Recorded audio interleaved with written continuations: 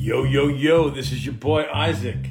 Now, it's AJ, and we are Brothers at the Net. We got a fun collab tonight, and I will invite Craig Bell, of course.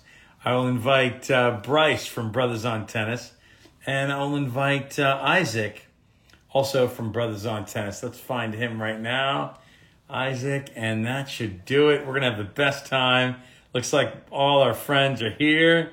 Looking forward to this. With the brothers, here comes Isaac. Here comes Bryce. I'm sure Craig is on the way. What's AJ, up? what's up? What's up, my man? Isaac, how are you? Oh, awesome, man. How are you? I'm wonderful. You've got your At The Net podcast hat, as I've got Yes, my sir. Brothers on Tennis hat. I can't wait for tonight, man. Oh, there's Bryce. How are you, sir? Good. Hey there. How's everybody? What's up, bro? How are you, bro? We're doing well. Yeah, thank you. Looking forward to this tonight.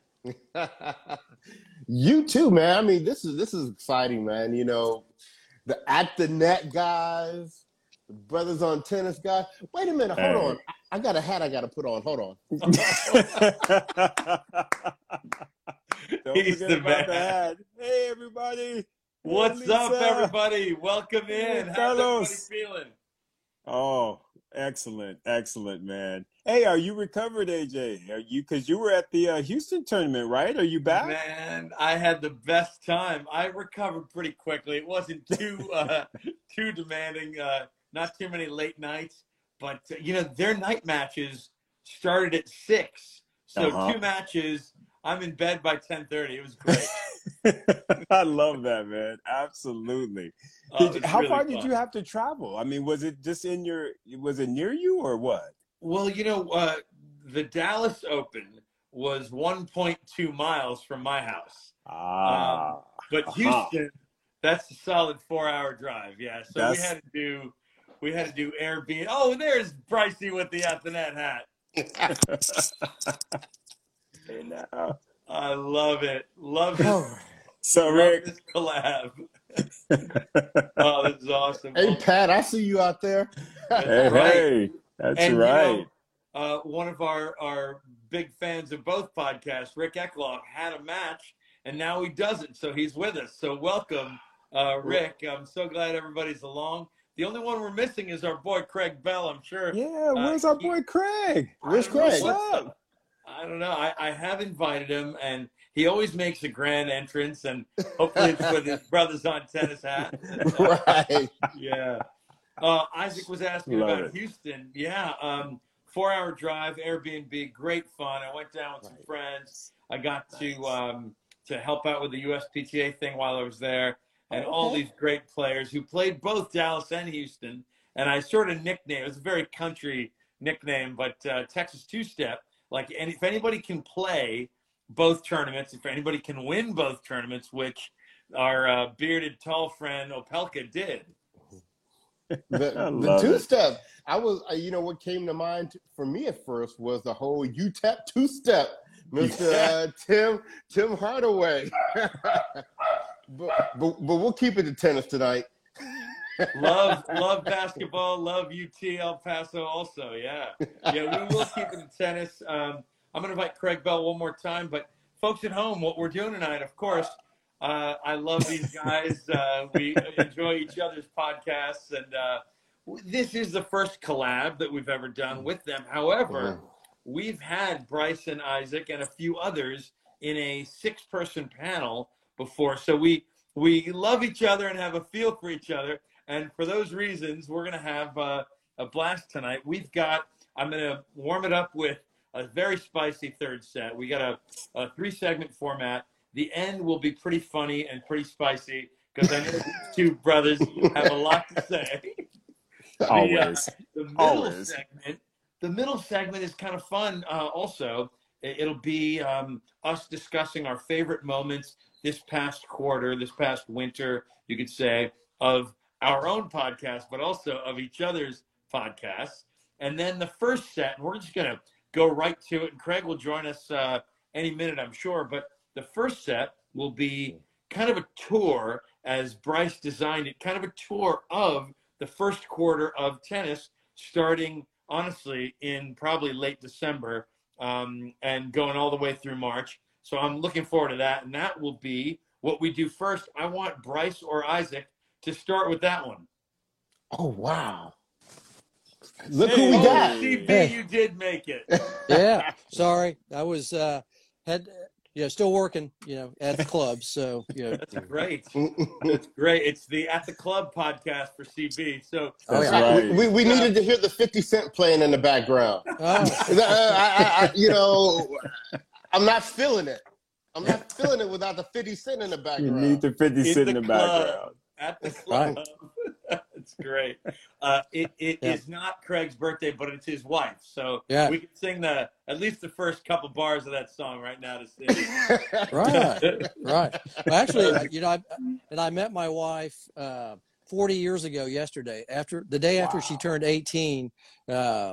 Because I was asking her, she was at a party. She shouldn't have been at this party. It was a college party.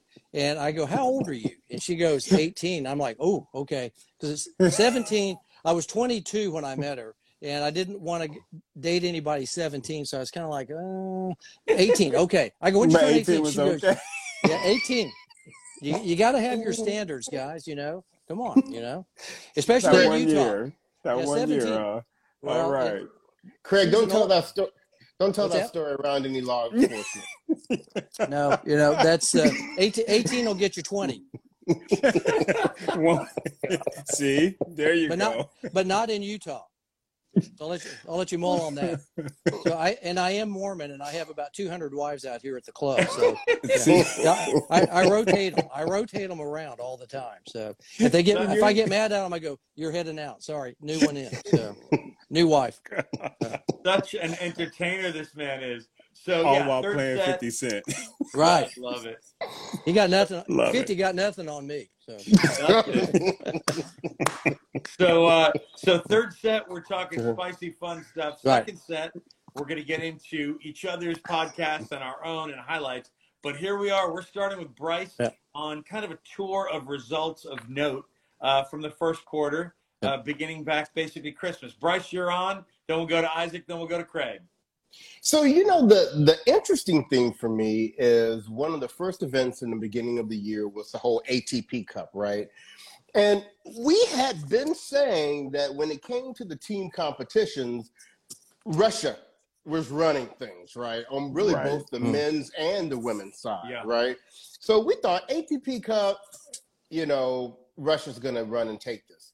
What we did not expect was that the Rona was still out there. And so the Rona got Rublev, it got Karatsev, and so that brought Russia down to, I think, Danil and this Safulin. Safulin, yep. Oh, yeah, Roman Safulin, yeah. Yeah, and he played really well, actually. But I just don't think Russia was coming with their strongest team. And surprise, a team that we've been talking about for a long time now, well, maybe 2 or 3 years, was how strong Canada could be. And we didn't think it would be without, Green Giant, Raonic. We thought he was going to be a part of the mix, but he actually wasn't. It was the new guns coming through for the first time, Shapovalov and FAA. And the last thing I'm going to say about it before I turn it over to you guys is that I think we saw, just like we're saying, we've seen how Kyrgios has taken his doubles win, and he's taken his singles a little more seriously. I think even that win for Canada did a little extra something for FAA. And I think it showed in his results as well. So what did you guys think? I'm with you. I feel like it helped Shapo, even though maybe not in terms of attitude, but certainly confidence in tennis. I know he had a rough loss with Rafa at the Australian Open, but boy, did Felix take things up. After losing something like 8 finals, he won Montpellier over, Rotterdam, I think, over Stefanos Tsitsipas. And he hammered him in both sets, and it was just dominant indoors. And I thought, oh, man, Felix is a new guy, and I love that. So great observation, Bryce, on how a team event can fuel individual success as well. How about Isaac and then Craig? Well, I'll piggyback on that topic because, a big FAA fan, of course, and I think that he did really a great job at the ATP Cup, got his maiden title. I will say this, though. He kind of has been a little bit flat since he took that L against Rublev in that next final. Because remember, he made 2 finals in a row. He won the one against Tsitsipas, and then he played that following week, and he made it to the final because I thought he was going to do 2 in a row, and he ended up actually getting stolen by Rublev. and since that time, Felix's game has been, and don't get me wrong, it's no sign of danger, no red flags or anything going on, but his results actually have not been that good since that final. And I think it might be just him kind of like, whoa, I got my maiden title. I've got that monkey off my back. Now I can kind of start resetting myself and getting myself, ready for some other things. But of late, Felix actually, in my opinion, has not actually been delivering, but I am very proud of him that he got his maiden title. Yep. Good stuff there. CB, how about you? You got a highlight for us from the first quarter? 2 things. Yes. Tim Hortons, poutine. That's Canada. That's all Canada. I gotta say. You nailed him. You got to go to Tim Hortons. It's kind of like Buc-ee's here in the Texas area. Tim Hortons is such a legendary place, and then eating some poutine. That's why those guys and gals from Canada are winning. So they got good. They're fueling up at Tim Hortons on some good poutine up there. So I used to travel to Canada a lot for work, and so I'm very familiar with Tim Hortons. Yeah. But that poutine, no, that can't do it. You guys said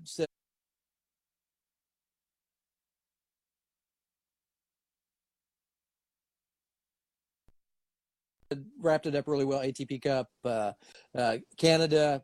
Boy, howdy! Who would have thunk, 5 years ago that we'd be saying that Canada has a better, teams or team tennis than, or even players at this point than the U.S. of A. Right? Yeah.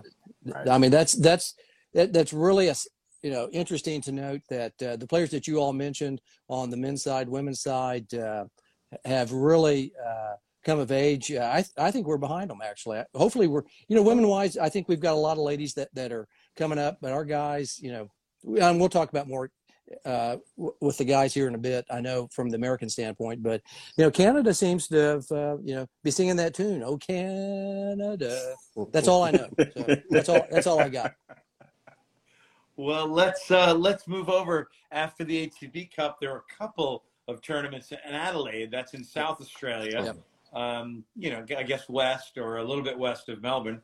Let's start with Bryce again. What do you think? And you can please talk about not just one, but both of them, Adelaide. Well, the only one I want to talk about is the one that Monfils finally showed up and was able to snag a title again. I was so happy for him. I think even though he hasn't won anything else so far this year, I think we've seen in every tournament he's progressing further. He's looking better. I think the marriage did wonders for him. Now, apparently, it broke Svitolina's back. But, for Monfils, he's been clowning since he's gotten married.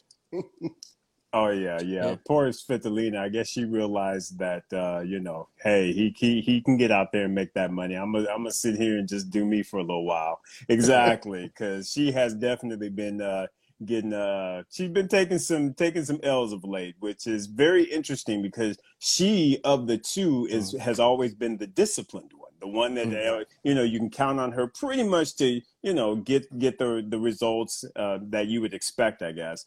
And Gael was always the wild card, and I feel like that's kind of flipping. And it's I don't know, you put a ring on it, and I guess stuff just mentally changes. It's funny you say that. There was definitely a time that she's the one who stretched religiously and got to bed by 10, and now her results dipped, his are up. And you mentioned the money. I'm hearing that he wasn't incredibly well paid by Wilson, but he is very well paid by this company, Artengo, which is a sub-brand of Decathlon, which is kind of a sporting giant over there in Europe, particularly France. So he got the bag from prize money, but also from a racket deal, and the man is playing great. And the man he beat in the final must be asking to speak with the manager. Karen Kachanov did not expect to get his ass kicked by Lemov. Yeah. Yeah. Oh man. And just to be balanced, you know, on the women's side for that tournament, we had Ash Barty continue to do her thing. We're thinking she's on the road to dominate for 2022. And she starts it off in Adelaide over Rybakina. And how wrong were we? Well, I wouldn't say we were wrong. Just not right. Just not right. Exactly. I think we were surprised. See, Craig, I'll let you jump in on that one. No, that's what you guys were saying. Monfils. I always think of him as maybe a great 2 or 3, match kind of player, but serious contention for like a slam. Never made the semis or the finals just because he's just such a wild card, like what you all were saying. I enjoy his tennis. I really enjoy watching him play, but he just didn't seem that serious early on. Maybe he's a little bit more serious. Maybe marriage did Svitolina to settle him down a little bit and say, hey, she started kicking his ass like, hey, come on, get out there. You got to make some coins for the effort here, Put a ring on it. You got to show me the love, Right. Yeah, it was kind of interesting. All of a sudden, she got injured. And I was like, how'd that happen? So, okay, well, who knows? But she was definitely playing well, I thought, all of last year. I mean, she had some really good results, but maybe that took too much stress out of her to play that high-level tennis. I mean, that is a grind, as we all know. I know we'll talk about Ash Barty in a second, but, that gal, I mean, 8 months of solid tennis outside of Australia, outside of the, down under. We'll talk about that in a minute. But, Monfils playing some pretty good ball. Good stuff. Let's move to and I'll just mention since we're on Adelaide, Adelaide hometown boy Kokkinakis, after a really bad injury or two, to win his hometown tournament. That was pretty special, and maybe that individual success fueled a little bit of team success. Him and Kiggs winning the Australian Open. But let's get to Melbourne and, of course, the Australian Open. Let's start with Bryce again.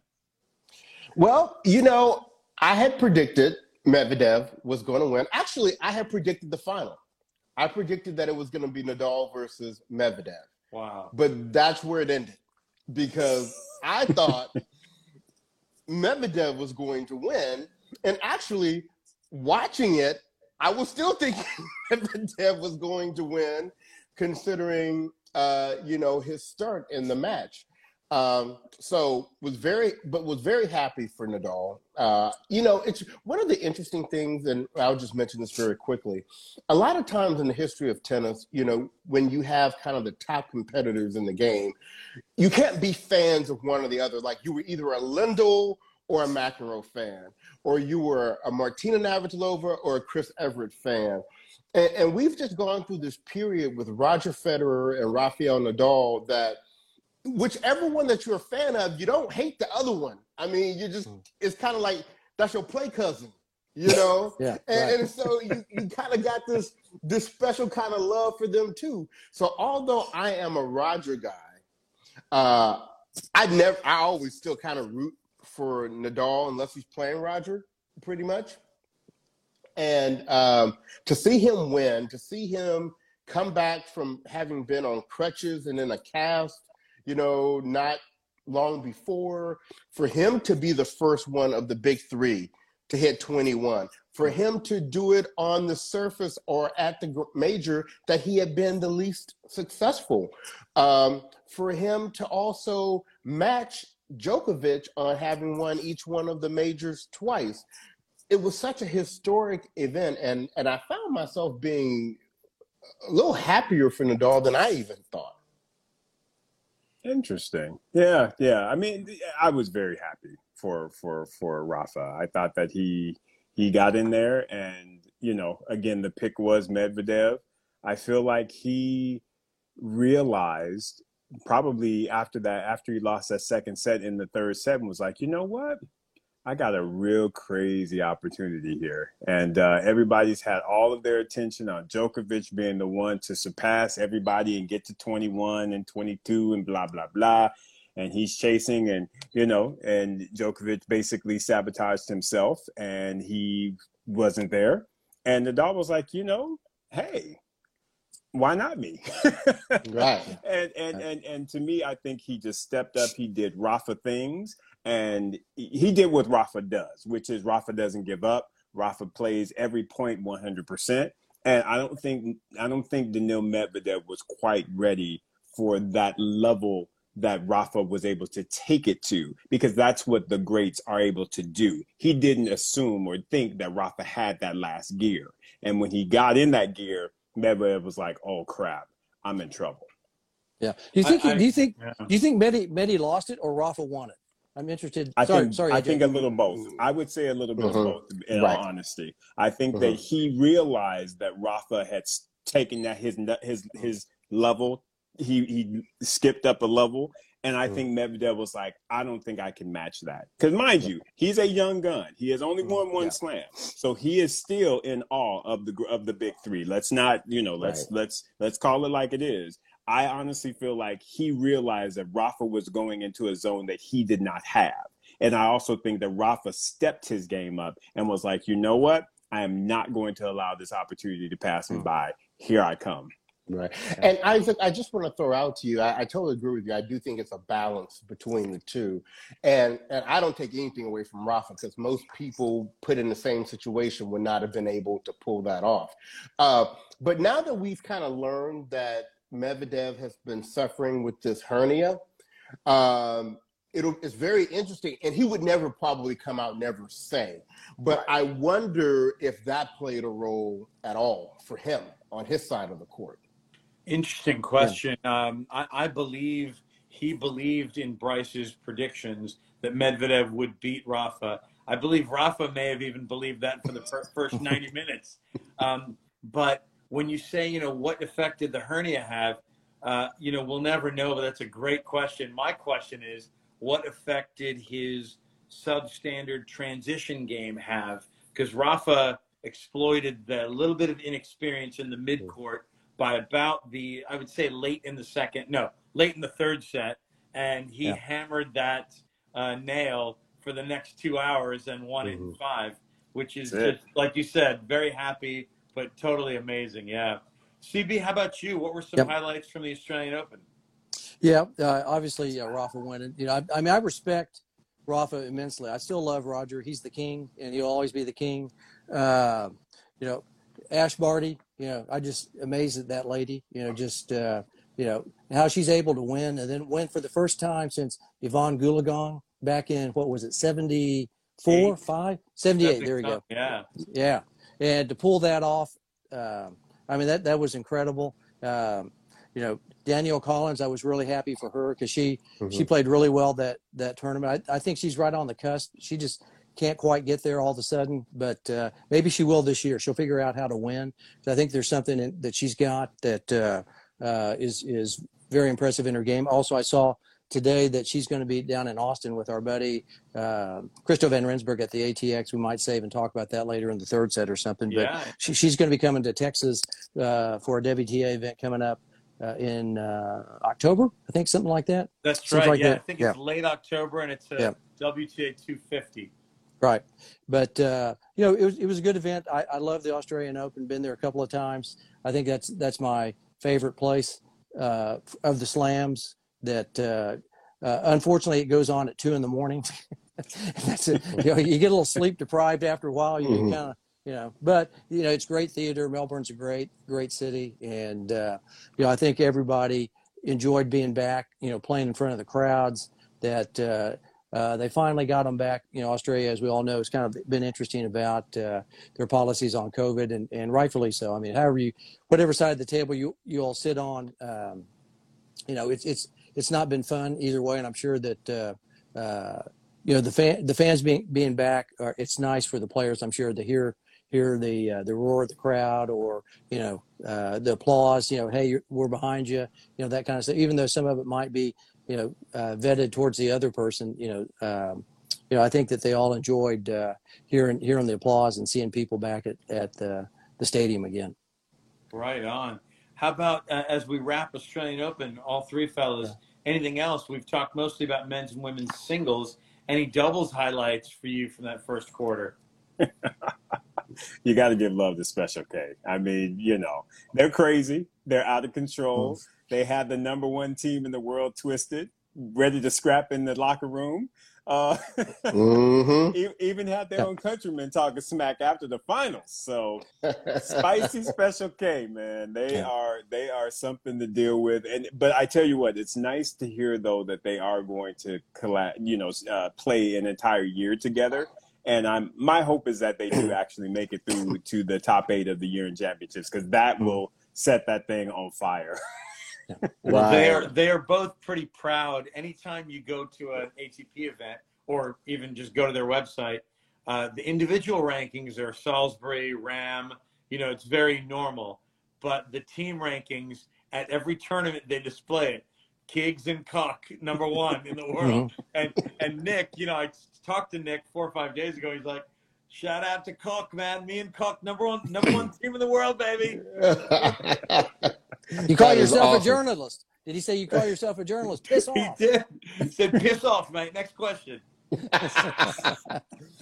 Well, and I will throw out there on the women's side, Krejcikova and Steniakova. I mean, they were like, look, we number 1. We're gonna come remind y'all why we number 1, and we're gonna do it right here. And exactly, and they did.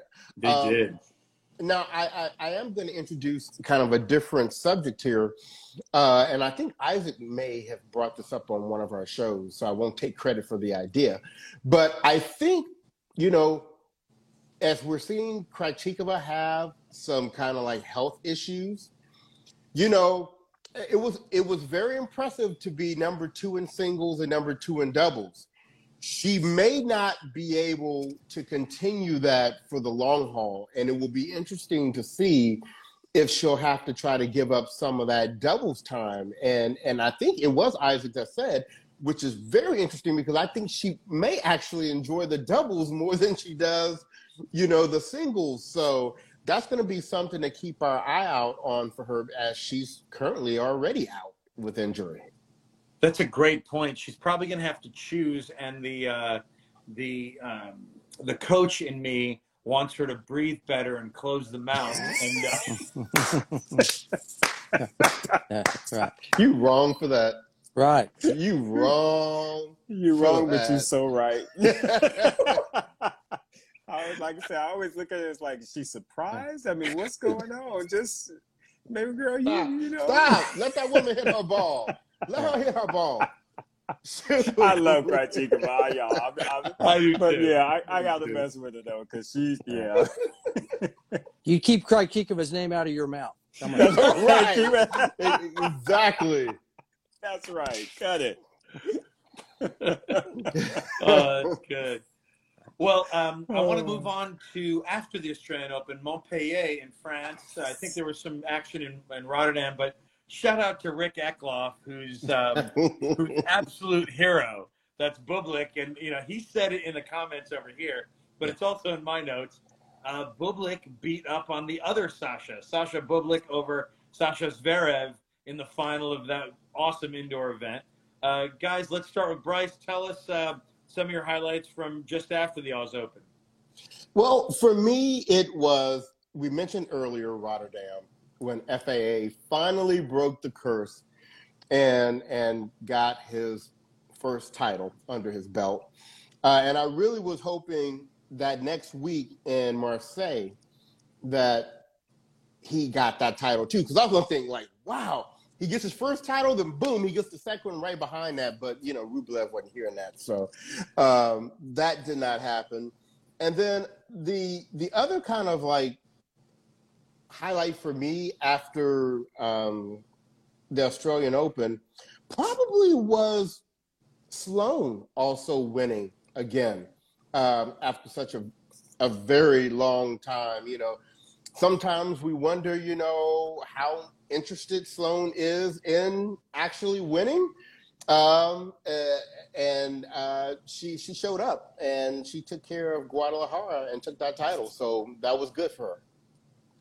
That was good. And how about the absolute adorable meter skyrocketing when she thanked her sweet husband Josie Altidore of U.S. men's national team. He's got to be one of the highest scoring guys, at least in our lifetimes in the past 30, 40 years for the soccer. And just so damn cute. The newlywed vibe, like she said, and my husband, and then she checked herself. She's like, wait, my fiance? No, it is my husband. That's the cutest damn thing. I love that girl. But I mean, how do you not love her tennis? Right. Her smile. She's just amazing.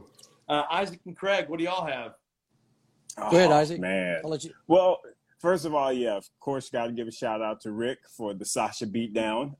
The Sasha beatdown. Gotta love that. I was quite happy to see Bublik get his first title because he's, he again is one of those guys that's really interesting. Never know what to expect from him. He's always going to throw in, a drop shot serve or between the legs. I mean, he's very much a Nick Kyrgios type of guy.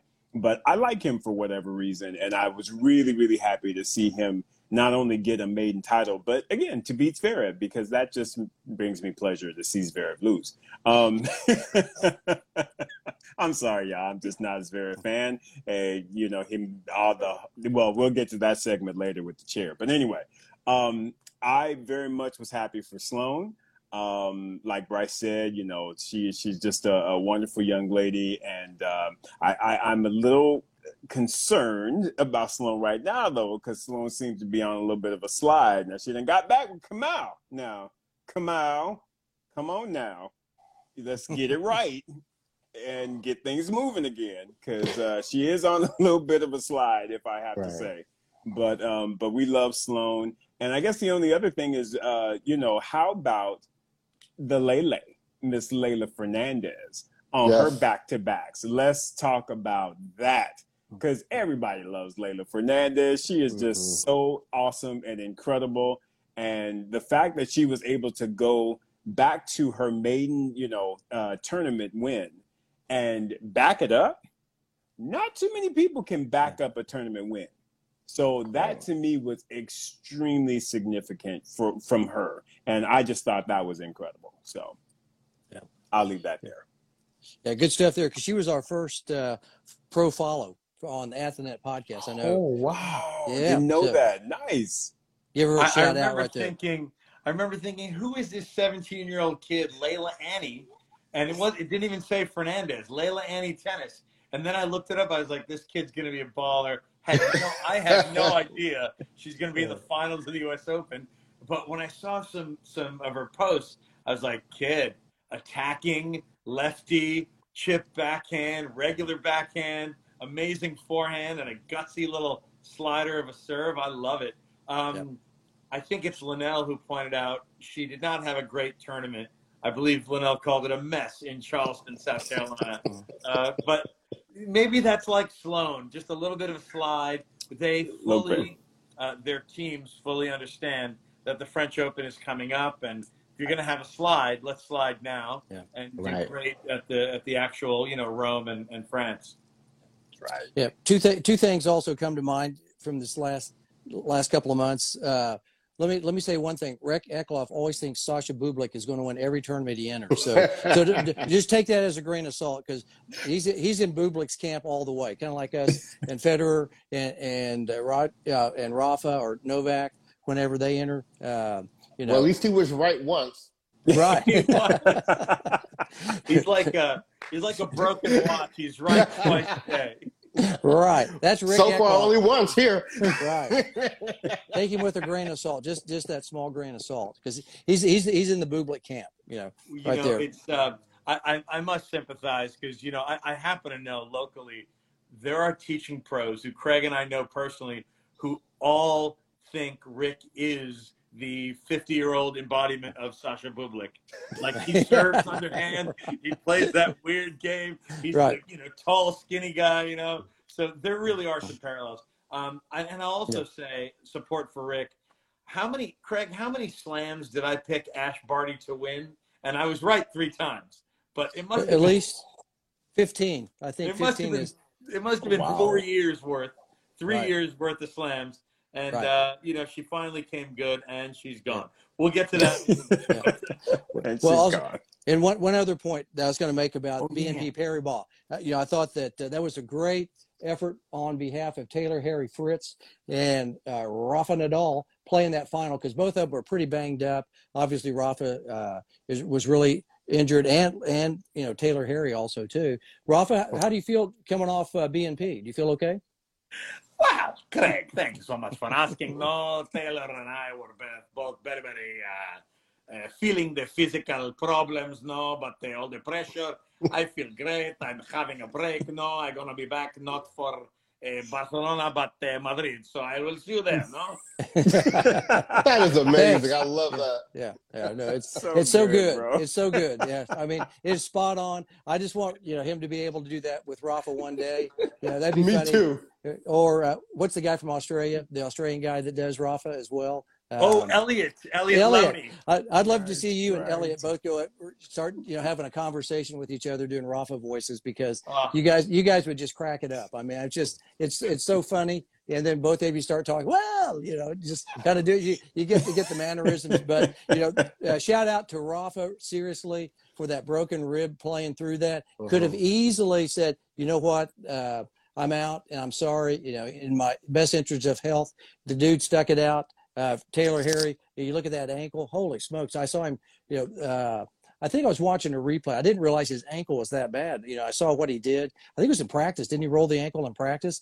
Wow, man, that looked pretty hairy. As no pun intended. But it was quite a injury. And shout out to both those guys. They played some yeoman's tennis out there on injured bodies. So I thought that was a really nice event. Miami's always a great event. Alcaraz, Carlito, as Adrian calls him, Carlito Alcaraz, did a really great job down there. Swiatek, Bianca Swiatek, played. Or however you say her name. What the hell do you say her name? It's Swiatek. I mean, we're Swiatek. told to throw an N in there, like Swiatek. Right. But Yeah. it's really probably Iga. Right, Iga. Yeah, right there. So AJ knows that if I can't pronounce their name, I don't vote for them. So I don't think they're winning. So it's like, hey, if I can't pronounce somebody's name, you know what? I'm not voting for you. So get an easy name. So that's my 2 cents. Spend it wisely. That is great. We will. Hey, Craig had some Yeah. fun ones there, but he got a little ahead because we got to go back Yeah. to Bryce. Let's start off with Yeah. Rio, Dubai, any of those. I know we already touched Guadalajara too, but we skipped over a couple big ones there. Rio in Brazil and Dubai in the Middle East. Right, yeah. Rio was important because Alcaraz, I mean, this is a guy that, has taken the men's tennis tour by storm. And I know on our show, when we first saw him, we were like, okay, he's going to be great. We think he's going to be probably a clay quarter where all you saw was like Dungeon Boy from Nadal, right? Yeah. And so that's what we thought. But within a year, we have seen that he's an all-court player. I mean, people are trying to say that, okay, slow it down. You're hyping him up too much or whatever. Look at what happened to Raducanu. Let me be real clear about something. Raducanu is over here. Alcaraz is over here. Even when Raducanu won the U.S. Open, I never looked at her as like, oh, she was this next, like, oh, she's now going to run the tables, right? Or, I thought she needs to either shine this one up real good and keep it in the front room, or she might get one late in her career, another one late in her career. Alcaraz, for me, and I can only speak, and I know we can all speak from the same perspective, but, I've been watching tennis for a very long time. And there've only been a handful of players that when I watched them in the beginning that I knew, like, okay, they are going to be a future top of the game. Right. And I don't even have to name you those people because you know who they are. I get that exact same feeling with Alcaraz. When I look at him as a package, he has everything. I mean, we used to say Coco Gauff had everything, but actually Coco has some hitches in her game that she's going to need to fix before she can really be at the top of the game. Alcaraz really has everything. He's got the solid camp. He's got the superstar mentorship. He's got no weaknesses on the court. He's got ground strokes. He's got serve. He's got movement. He's got hands at the net. He's got a fighter's attitude. He has the mentality to win. He plays well in pressure points. I mean, it's just like, what? I mean, he maybe doesn't break a good racket. You know, his form isn't real good with that. But other than that, I think nothing's stopping him but himself. Yeah. I think that Alcaraz is definitely the real deal. I think that, you know, again, I'm going to take it back to the camp because I think Bryce and I have always talked about this. I'm a firm believer in who you have backing you and who you have behind you. And again, this is my thing with Zverev. Juan Carlos Ferrero, one of my absolute favorites when he was on the tour, the Mosquito. Let's not forget, he was with Zverev, and because of that lack of discipline, he was like, "I'm out, deuces, I gotta go." And he's been working with Alcaraz, and you can see that discipline. You can see that fire. You can see the intelligence that he brings. And like Bryce said, you can also see that he's not just a clay court player. Let's not forget, Juan Carlos Ferrero made the U.S. Open finals. He had a very accomplished hard court record.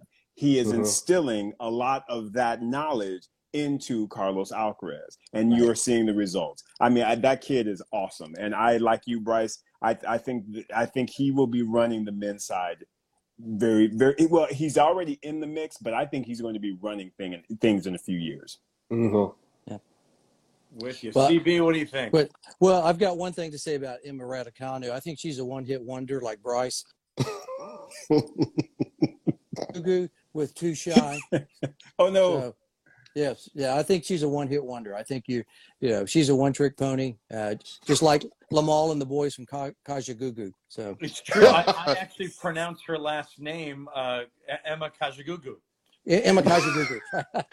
Hey, look, I love Kajagoogoo because they were founded by Nick Rhodes from Duran Duran, who is my favorite British band to ever hit the scene. Well, they had a couple of hits. Duran Duran were pretty good, but Kajagoogoo, that Too Shy, that was pretty good. You know, that was on Bands Reunited. Hush, hush, eye to eye. Yeah, right.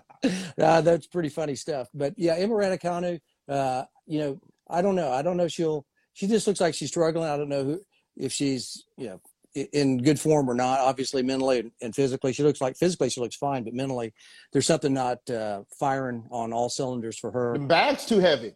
Yeah, the bag's Big money. The bag's too heavy. That's the problem. Call her bag lady. Right. So cashing those big checks, you know. Yeah. She's got her one. She's done. So for the most part, but nice girl. But you know, first, second round, I think they figured her out. You know, as far as thinking another one, Dubai. Have we talked about Dubai yet? I don't think we talked about Dubai. That was some pretty good tennis over there. It was. You know, Vesely, you know, right there. What did he do? You know, as AJ was saying, eats 900 cheat meals. Yeah, I got big sexy. Right, big sexy. For me, one of the Indian Wells highlights was the brothers interviewing Nick. But I was rather disappointed that when they asked Nick about cheat meals, he totally glossed over the question. And then I thought, wait a minute, Vesely about a month before, brother had 15 or 20 cheat meals. And then beat Djokovic. Right. I mean, that's that food gave him fire. Apparently, it sure did. He went out there in Isaac form. Yeah. He beat up a whole bunch of folks. Right. He had some good spicy Middle Eastern food and beat up who? He beat Djokovic and Shapo, right? Shapo, right? Mm-hmm. Yeah, that's a pretty good tournament right there. So that was impressive. Yeah. Yeah, well, I was like, what's that trophy? You know, from Dubai. You know, it's kind of it looks like the hawk. Is it a hawk or a horn sailboat, or something? Sailboat. The sailboat. That's what it is. It's right. It's a unique looking trophy. That's for sure. I don't know if any other one is like that out there. So who gets a sailboat for winning a tennis tournament? Usually it's a tennis player with a pose like that. So Dubai is indeed the sailboat, and Doha is the hawk. That's right. Yeah. There you go. Well, let's move down to Bryce. I know you mentioned Sloane at Guadalajara, Leila Annie Fernandez at Monterrey. Any other neat highlights from the first quarter before we go to our second segment? I just wanted to keep it in Dubai and hit the ladies' side. Somebody woke Ostapenko up, and and she came out swinging for the fences and was clowning and actually took the title over your girl Isaac Kuder. Yep, Kudermetova. We never know from whence Ostapenko is going to come. But she showed up in Dubai. Yeah. And that's why she has one lone French Open title is when she is on, she can play some spectacular tennis. I mean, she can hit the ball, y'all. But again, most of the time you just gotta, cover your kids in the first row because she will light them up. Looks like she's lost some weight. I mean, since the French Open days, I mean, she was a little heavy. Looks like she's done a little bit of training. She might have been on 500 cheat meals instead of 900 cheat meals. But, she's kind of lowering the calorie, count. But, where'd she come from all of a sudden? She was almost forgotten there for, a couple of years. Seemed like that maybe she got, COVID for a year and a half or something and just sat at home. I don't recall her really ever doing much here lately, other than in Dubai. Yeah, no, she was taking L's. Yes. Lots of them. Yeah. Lots of them. Well, fellas, anything else in that first quarter? I don't know if we're getting into this later, AJ. Have we really just given our flowers to Swiatek, though? I know we mentioned her just a couple minutes ago, but we need to give that young lady her love. Yeah. Because Craig mentioned her, and I want to go a little deeper on both Miami, the Sunshine Double, both Miami and Indian Wells. And if we may add, the sun shines pretty bright in Doha as well. That's the Sunshine Triple for Iga Swiatek. So, let's lead with Isaac and Bryce on what Craig kind of started is Iga Swiatek. I mean, who is this young lady? She came out in 2023 and was like, you know what? Yeah. If Ash Barty's not going to be around, why not me? Right. Why not me? And I'm just going to leave it right there. Fellas, go right ahead. Yeah. The thing that I love about her is that she, from day one, we saw she came with a pretty strong camp. And she has acknowledged how much she looks up to Rafa. And you can see where she has taken certain things from like Rafa's style of play and has kind of employed those in her own game. And the thing is that's really incredible is that, it looks like there has been no pressure on her assuming that top spot. I mean, she stepped into those matches like, okay, this is where I'm supposed to be. Exactly. And she is beating people with the quickness. She's also pulling out, matches, the three setters when they go, the distance. In my mind, which can be, I guess, a little twisted at times, but, I like to think we'd eventually see Swiatek Osaka kind of battle. Osaka's got some more work to kind of get there, but I think Swiatek's going to be there waiting for her. Yes, fully. Yeah, I mean, she hits the crap out of the ball. That's all I want to say. I mean, she was pounding the ball. I was watching. Was it a couple weeks ago? I was like, holy smoke! Was it her and Azarenka? It was her and. I'm trying to think who the match was. It was a couple of weeks ago I was watching. I was like, damn, man, she was just firing out and just swinging for the fences, and they were going in. I was like, wow, that girl definitely deserves to be number one. I'm going to miss Ash Barty because that finally, AJ talked me over into her camp, and I started realizing how great she was. She has a lot of texture on that slice backhand, Mm-hmm. you know, and you know, that's the one thing that I liked about Barty. It was kind of like Graf, you know, they could carve people up, you know, with that backhand. They didn't have to always hit the ball 9,000 miles an hour. But, you know, Iga, golly, man, like I said, I was just really impressed that this one match. I'll have to think about it here for a second. But I was like, man, maybe, I don't know, or Sabalenka, maybe she's playing Sabalenka. I just was trying to remember that I was just really impressed. She was right on the baseline like Agassi, you know, just taking everything off the rise and just kicking butt. And I was like, whoa, okay, if this girl can keep this up, yeah, and she did, obviously, and she's number one in the world, and that's, I mean, Ash Barty probably would have been if she would have stayed around, but she asked to take her name off the WTA roster. And but you know, Iga, man, that girl, she's got some staying power, and I think that she's going to be a force to be reckoned the rest of the year. It's true. Shout out to Ash Barty for removing herself, because she probably could have kept one and then just let herself plinko down. Right. And did, you know, she did. She's so classy. She's like, all right, I'm going to go play golf this weekend. Iga, you're number one. Go for it, girl. And she did. And I want to say another thing about Iga. You know, sometimes when you win a tournament or two, like she won the French Open that weird October year, she used a Prince racket. She wasn't getting paid handsomely at all by that company. We know that. She got the bag from Technifiber and switched rackets, legit switched rackets. It's not a paint job. She took a month or two to adjust to it, and she's playing even better. And that does not always happen. Think of one of our favorites, Isaac, Juan Carlos Ferrero. When he switched rackets, his game went in the tank for 6-8 months. It was rough. It he sure went from did. Prince to head. You know, big praise for Iga for making that adjustment, and the attitude. And I've always admired this of Ash Barty. She's stoic. Like, she's going to control what she can control. What she ain't controlling, she's not controlling. She's not worried about it. Right. And I feel like Iga has inherited that. And one more thing, I want to wax poetically on Iga. When I first heard an interview with her, it happened to be that she had won, and she was talking about her admiration for Rafa Nadal.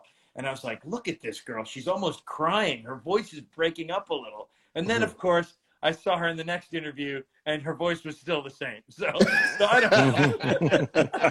I don't really know. Well, That's guys, funny. You guys rock. This has been so fun talking highlights. I want to go to the second segment here, and this has to do with our favorite moments and highlights on our shows, but also on each other's shows. I ask you, Isaac, which would you like to go first? Hey, we can go first. I mean, Okay. I just think with your show, with you know, At The Net, who you all bring forward and the stories that they're able to tell are really, in my opinion, the biggest thing that is just so incredible about you guys. I mean, again, we have different slants on our podcast versus yours, but I really love the fact that you have guests that come in, they talk about their stories, they talk about what they're doing in the tennis space. And I just feel like that is something that needs to be given more shine and more visibility. And so for me, that to me is really just an incredible thing that you all are doing, is, again, giving voice to people who are really helping this sport move forward. So that's what I would share. You are so kind. Thank you. Craig, you're up next. What do you love and appreciate about the Brothers on Tennis shows? Well, I you know, since we've known them in the short period of time, I'm always impressed by how well that they maneuver through. Like, I'm always impressed, like they were Indian Wells, and just to see them, you know, I'm going, damn, those guys are right there interviewing, you know, these superstars in tennis, and you guys are just so awesome with your interview skills, how you do presentations, you know, and that's not an easy deal. You know, because you've got to have a set series of questions in your mind, kind of who, what, when, where, why, and you all handle that with such grace, such elegance. I'm just so impressed. You know, when I see you guys like at Indian Wells, I'm just like, hey, damn, Bryce and Isaac, man, they got it going over there with these folks. You know, it's like that's really cool. I applaud you all for the professionalism, the way you all handle those things. So those spot on interviews, you've got to be thinking, what's going on in the current, in maybe in the future, a little bit of past, but you guys are quick witted, but just the professionalism that you all bring to brothers at the net. Brothers on tennis. That I was thinking brothers at the net. That's what we're doing right now. brothers on tennis. I got too many things going. I'm like Joe Biden. Who is this? What am I doing? You're busy. You're a busy man. So crazy. So, well, but Bryce, kudos to Bryce, you guys. Yeah. Let's move it down to Bryce. What are your favorites? Little highlights of the At the Net podcast. Yeah, it piggybacking a little bit on what Isaac said. I think it's what we kind of have as a shared interest between our two podcasts, which is, with Brothers on Tennis, we wanted to give some shine to people that were often missed by the mainstream.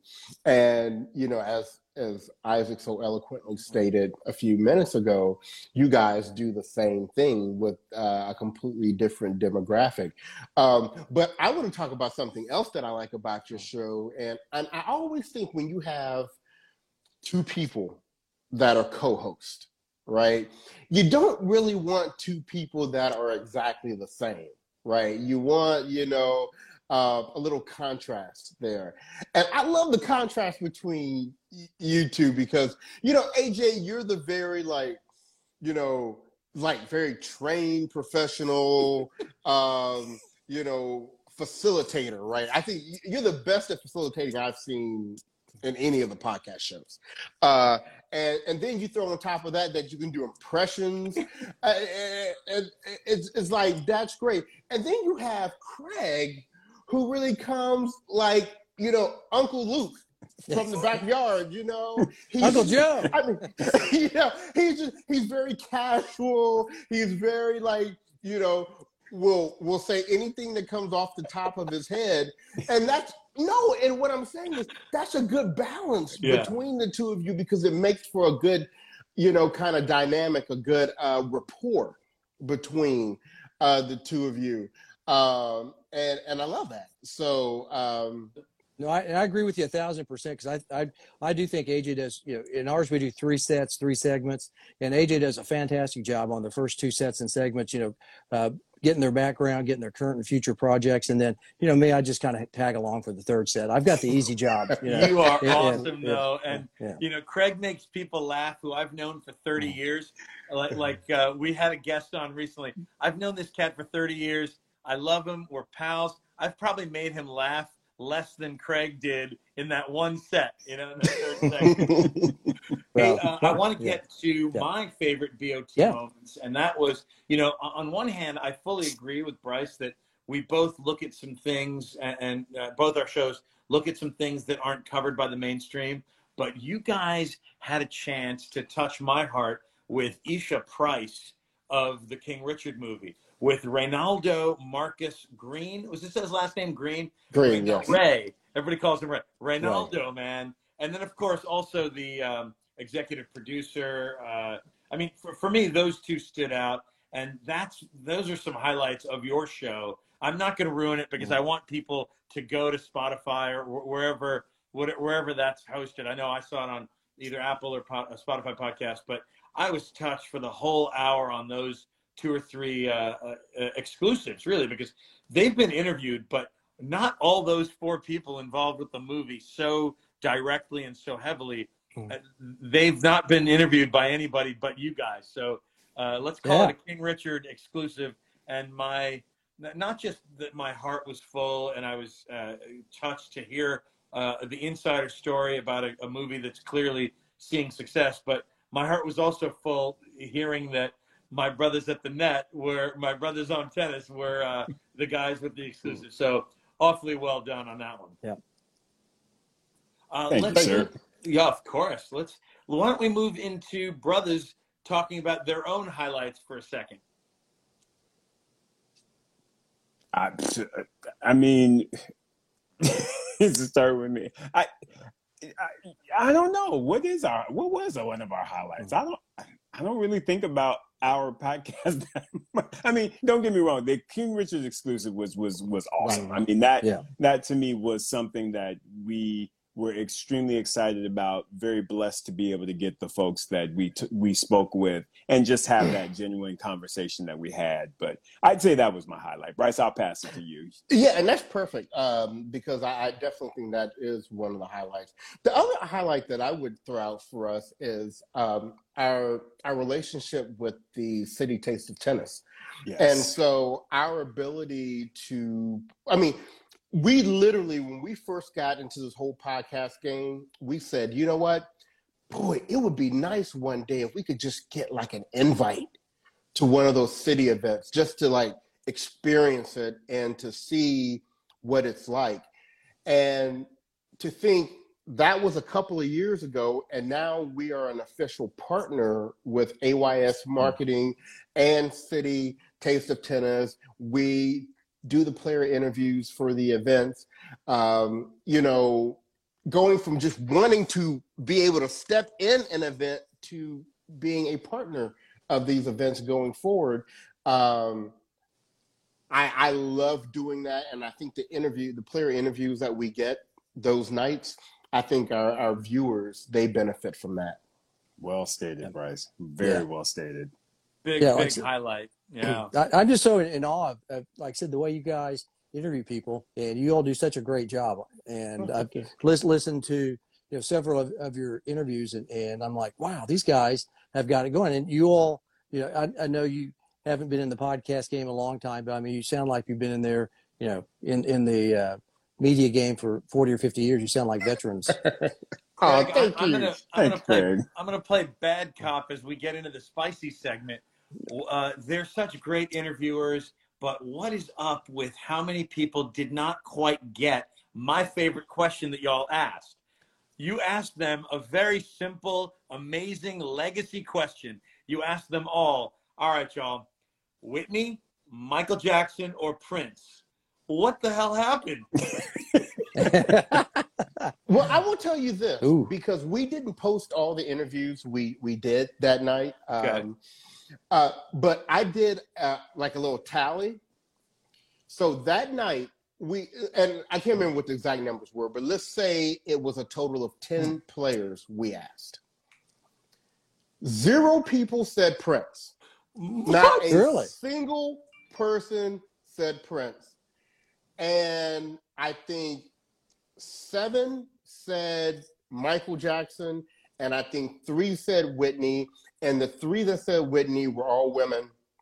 And yeah, and we had 2 people who both almost didn't even let me finish saying the list once they heard Michael Jackson. They were like, Michael, I don't need to hear anything else. It's Michael. That's who's came from, man. Boy, that's a tough one. I'm sitting there trying to think of all the great songs, but Michael Jackson. I mean, I'm gonna have to say Michael Jackson for me. That dude was pound for pound one of the greatest, if not the greatest, artists out there. And all the songs he influenced, and all the from his days as a youth, as a singer when he was about 8 years old with the Jackson 5, ABC, that kind of stuff into Thriller, into I mean, he had an unbelievable career, and the range of his voice. He was a little weird on the personal side, but that's enough. But his music was spot on. I mean, you talk about a generation. Anybody hangs around with a chimpanzee, kind of like that. It's like Craig going in. Hey, right, I'm just saying, we about to change this subject. I did say he was a great singer. I said he was a great singer. Personally, maybe a little off, but hey, maybe if I didn't have a childhood and I did stuff like, he didn't get a chance really. You start thinking about, his dad and what all went on in that place. But the Jackson 5, man, those guys, I was always wanting to hang around the Jackson 5 when I was a kid, because Michael Jackson was such a great artist, dancer. I mean, guys, the guy was an entertainer deluxe. I don't know if we've ever seen a better person pound for pound in our generation that we've grown up with. That there's some great bands that lead men, but the Glove, that was it. That's him. That's him. Well, what else is kind of spicy? I kind of said my piece there. Let's start with Isaac on this one. Give us some spice from this past quarter, or maybe what you see right now in the current moment? Well, I'm just going to say that apparently Ash Barty was listening to Brothers on Tennis because she saw that Isaac predicted her to basically win the rest of the slams for the year. And then she was like, I'm out, y'all. So that was my spicy moment. She said deuces. So I'm still very, very much hurt because of that. Sad. Let's go to Craig. Anything spicy from the man? I'm trying to think about what's out there that might be a little spicy right there.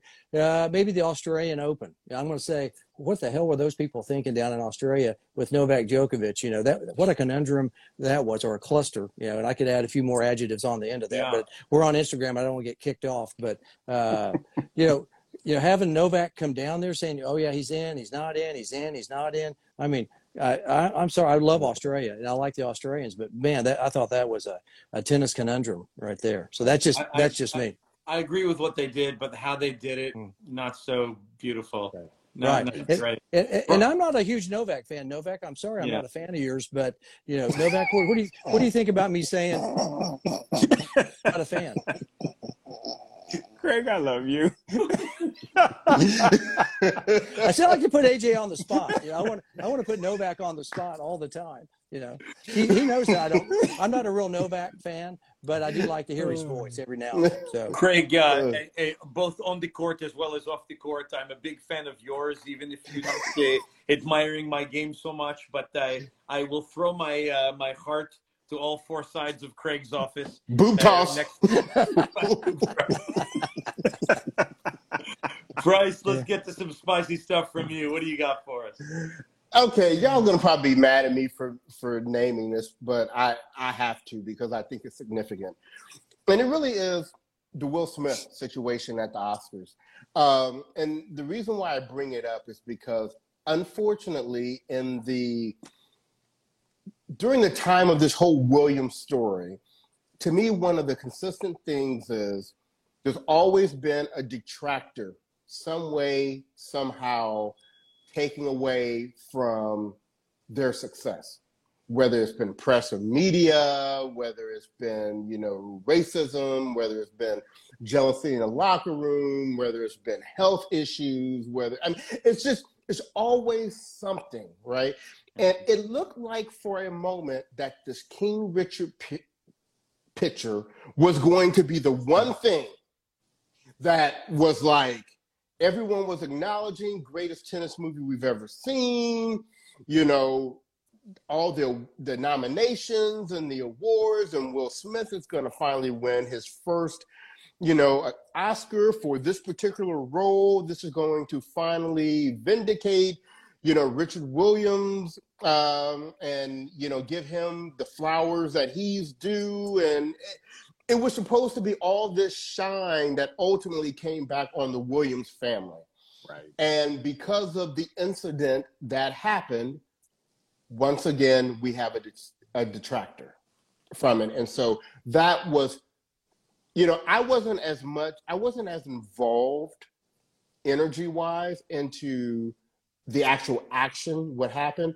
I was really more invested in the repercussions and the people that had to suffer them, that weren't even really involved in that.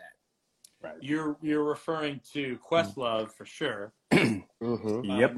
Probably referring to the whole Williams family, which I know Serena said, that was not good. That was like right. she was very critical from her family's perspective. And if I may add, I loved how thoughtfully and, like Craig said, elegantly, delicately, you guys gave a nuanced take on was it the Monday night, so 24 hours basically after the Rock Smith incident.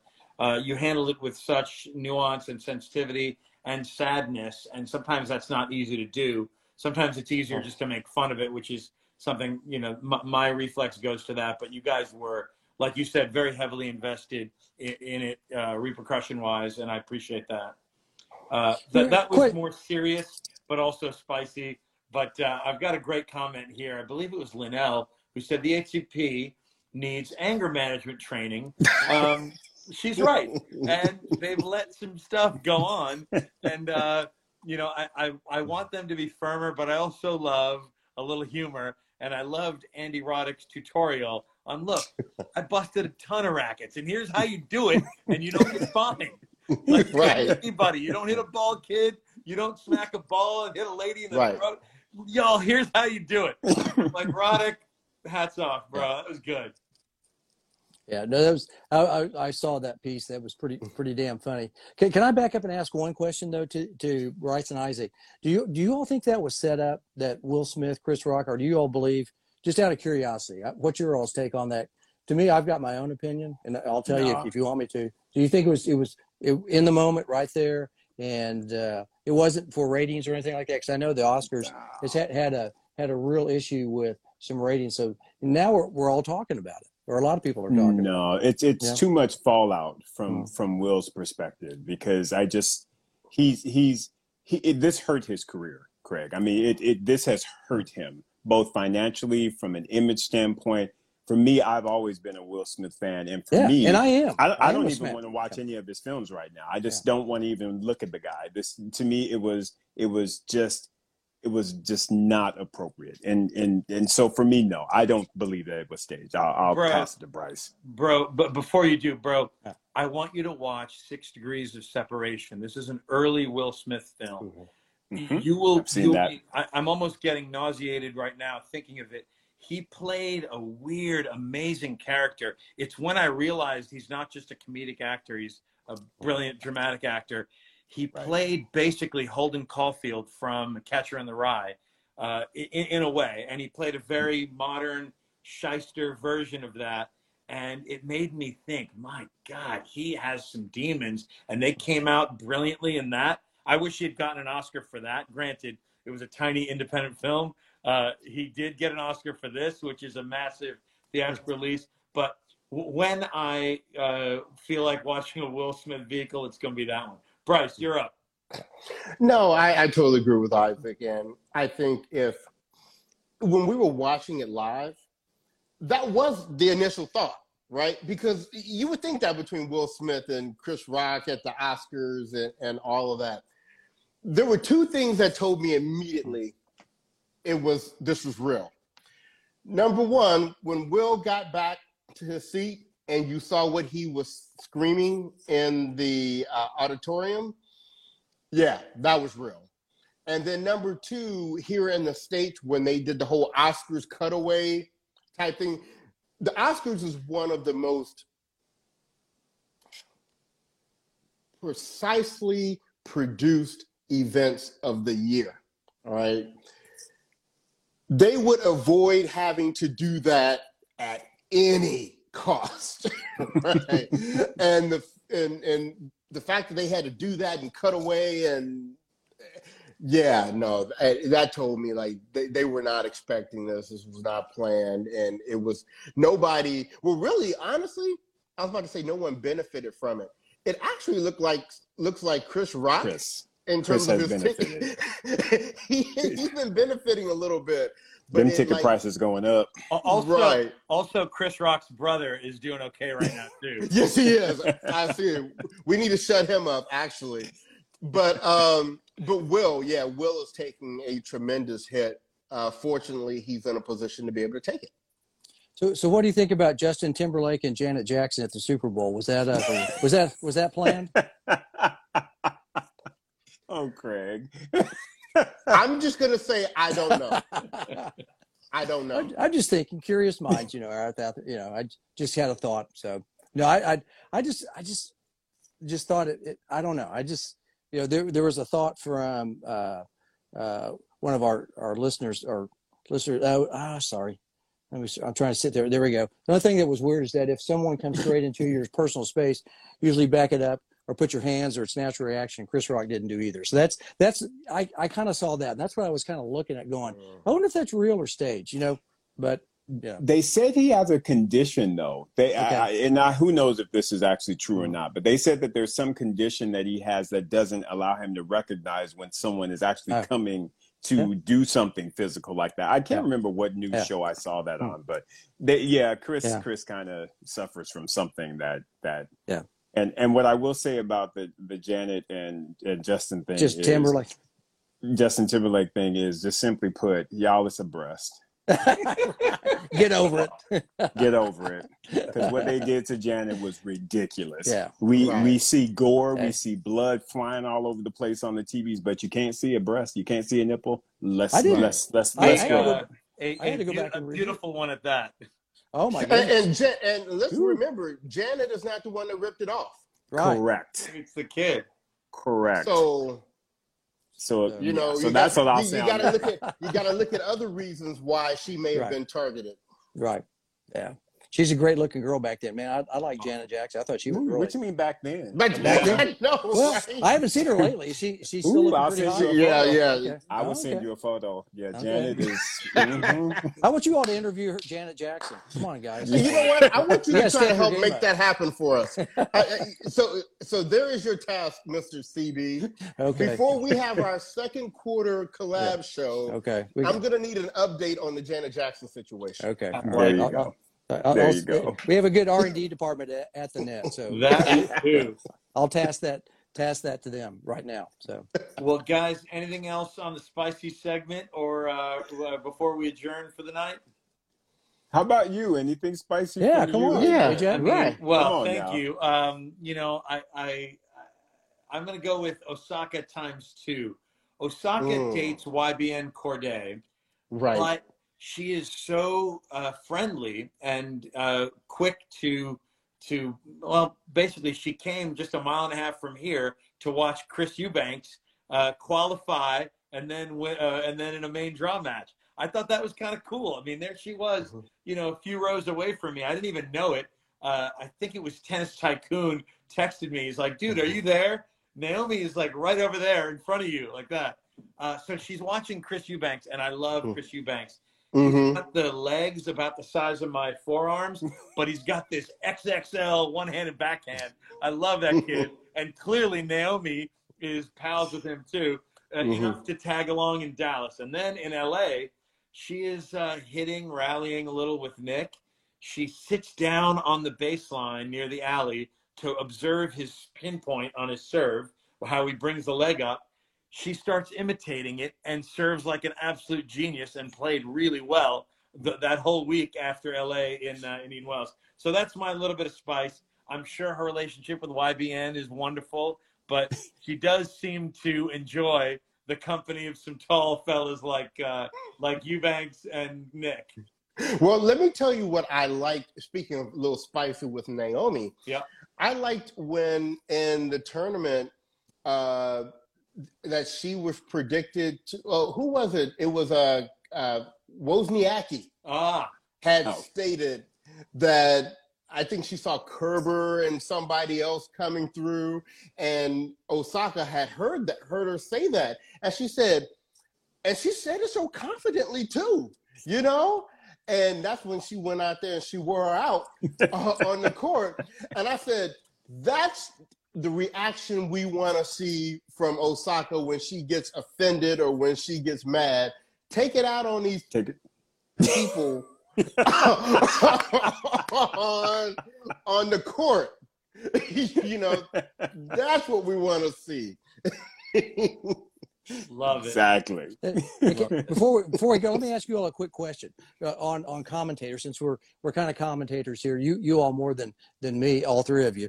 What do y'all think about Wozniacki? You like your comments, you know, on Tennis Channel? You know, I've been listening to her, and you know who I really like is Chandra Rubin and Taylor Townsend. I like those two in the TC Live booth. I've missed seeing Taylor Townsend. She hadn't been on as much here recently. I think she's going back on tour. If I caught something out there, and then but I do like Chandra Rubin, you know, as well, with Stevie Weissman and Andy Roddick. They've got a nice little three, you know, with Roddick in what's he in Kakalaki, North Carolina. You know, they pipe him in, and then Weissman, and then Chandra right there at TC Live, and then Taylor was in there. What do y'all think about those new faces out there? I'll let you go, Bryce. Well, you know, we are huge fans of Chanda. And Wozniacki, I thought she was okay. I wasn't like blown. She wasn't like a Sloan to me, who I think is the one who is waiting in the wings to take over broadcasting. But I thought Kaylin I thought she was okay. I do like Taylor. I actually like Taylor a little more than Wozniacki in terms of her commentating style. Wozniacki has a little more probably relevant stories to tell, which make her, I think a little more interesting there. And Andy, and I'll just, before I turn over to Isaac, I'll just say about Andy Roddick, like how you are about Novak, that's the way I was about Andy when he was a player, was not a fan. Sorry, Andy, wasn't a fan of you as a player at all. But I am a big fan of his in the commentary, as an analyst and as a color analyst there. I think he's hilarious. He's right on. I like his kind of self-demeaning type of comments that he makes. And I think he's really, really good. I'm very impressed. Man, good stuff all around. I'm so proud to have gotten to host this first one.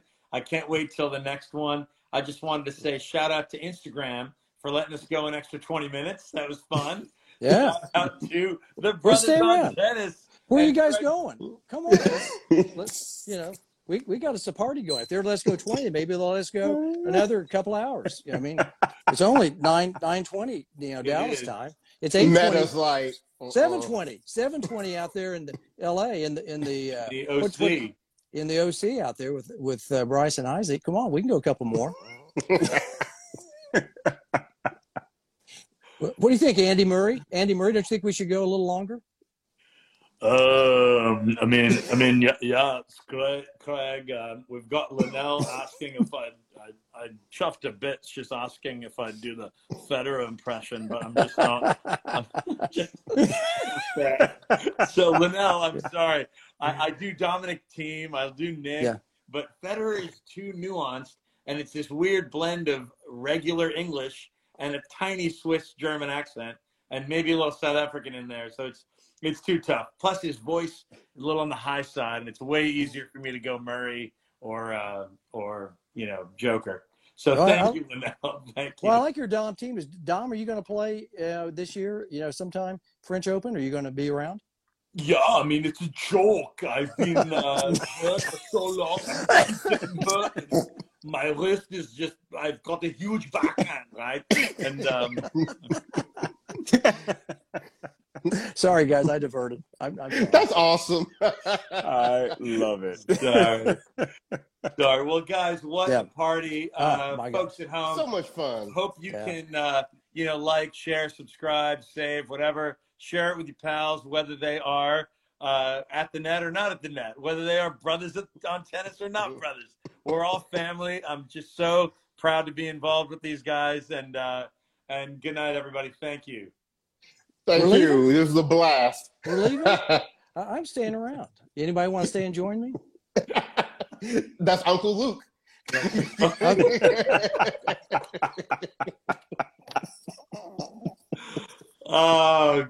Good night, everybody. Enjoy the next clay court season. Brothers on Tennis. Your next one is when? Is it this weekend or next Monday? It's Monday, right? Yeah, next Monday. Okay. Yep. Yes. Week from today. Folks at home, 1 week from right now, join the brothers on Monday night and then watch the recording and the Instagram. 2 days from tonight, watch Craig and me at the net on Instagram. And then Sunday, we won't have a show for Easter, but thank you all and good night from. But if you're looking for something to do on Sunday for Easter, go to Versus. They're gonna have Mary versus BB and CC Winans. If you know anything about Black gospel music, Black contemporary gospel music, Mary versus BB and CC Winans, history making. Love it. Love it. You guys rock. One more shout out. Isaac, I used your song that I love so much, Jump Into Life. Tell us a little bit how people can come and check out some of your music. Oh, well, that's really the only one I got out. I want people to go to the BMB experience for more music. Yeah. Yeah, see, Craig, AJ, you are the best. Yes, so yeah, I also have a bunch of pseudonyms. I'm Brothers on Tennis. I'm Isaac. I'm also the B&B experience. So B&B, yeah, the BNBexperience.com. You can go there. You can use my handle. And yes, I do have a song that I put out last year. And yeah, I'd love for you to listen to it, and hopefully it moves you. It has moved me, not just the music and the fact that I'm pals with the singer, but the lyrics. Who wrote that, man? That'd be me. The whole thing. Wow, that's great. Well, I did not. Music is not mine, but yes, the lyrics are mine, and the vocal is me. So that is, I'm very proud of that song from the lyrical standpoint, because it was something I wrote during the pandemic, and it's like you're afraid sometimes, and sometimes you just jump into life, y'all. Just don't overthink it. Jump into life. Can I ask one question? Can I play the Glockenspiel on it? Next. I'm a great Glockenspiel player, so I want to play the Glockenspiel. Okay, I'm very convivial. That's a bet. He is CB this, yes. Yet another Uncle Luke example. And when he shows up with the Glockenspiel in hand, you're gonna be like, okay, it's Uncle Drew. It's Uncle Luke. Good. Yeah. No, I like Uncle Joe better. I want to be Uncle Joe. Yeah. Uncle Joe. Okay. We'll make you Uncle Joe. That's like, actually, Uncle Luke is already taken. Okay. Miami may be coming for me, calling you Uncle Luke. So yeah, let's go with Uncle Joe. Or Uncle CB. Or Uncle CB. Uncle CB. There we go. I like that. Yeah, you guys are fun. This is too Shout fun. Shout out to Bill Riddle, who's been a guest on both Bill. shows. He just said he just made fun of me a little bit. He's like, longest sign off ever. I told you I could keep you guys going. I can still keep it rolling. So I'm gonna keep asking questions. Riddler, come on, Riddler. We got a couple of more questions out there. I'm sure we've got for these guys. We got another page, but we're gonna get to it next quarter. You guys, God bless, love y'all. Yeah. Salute and have a good night. All right, later. Good night from Uncle CB.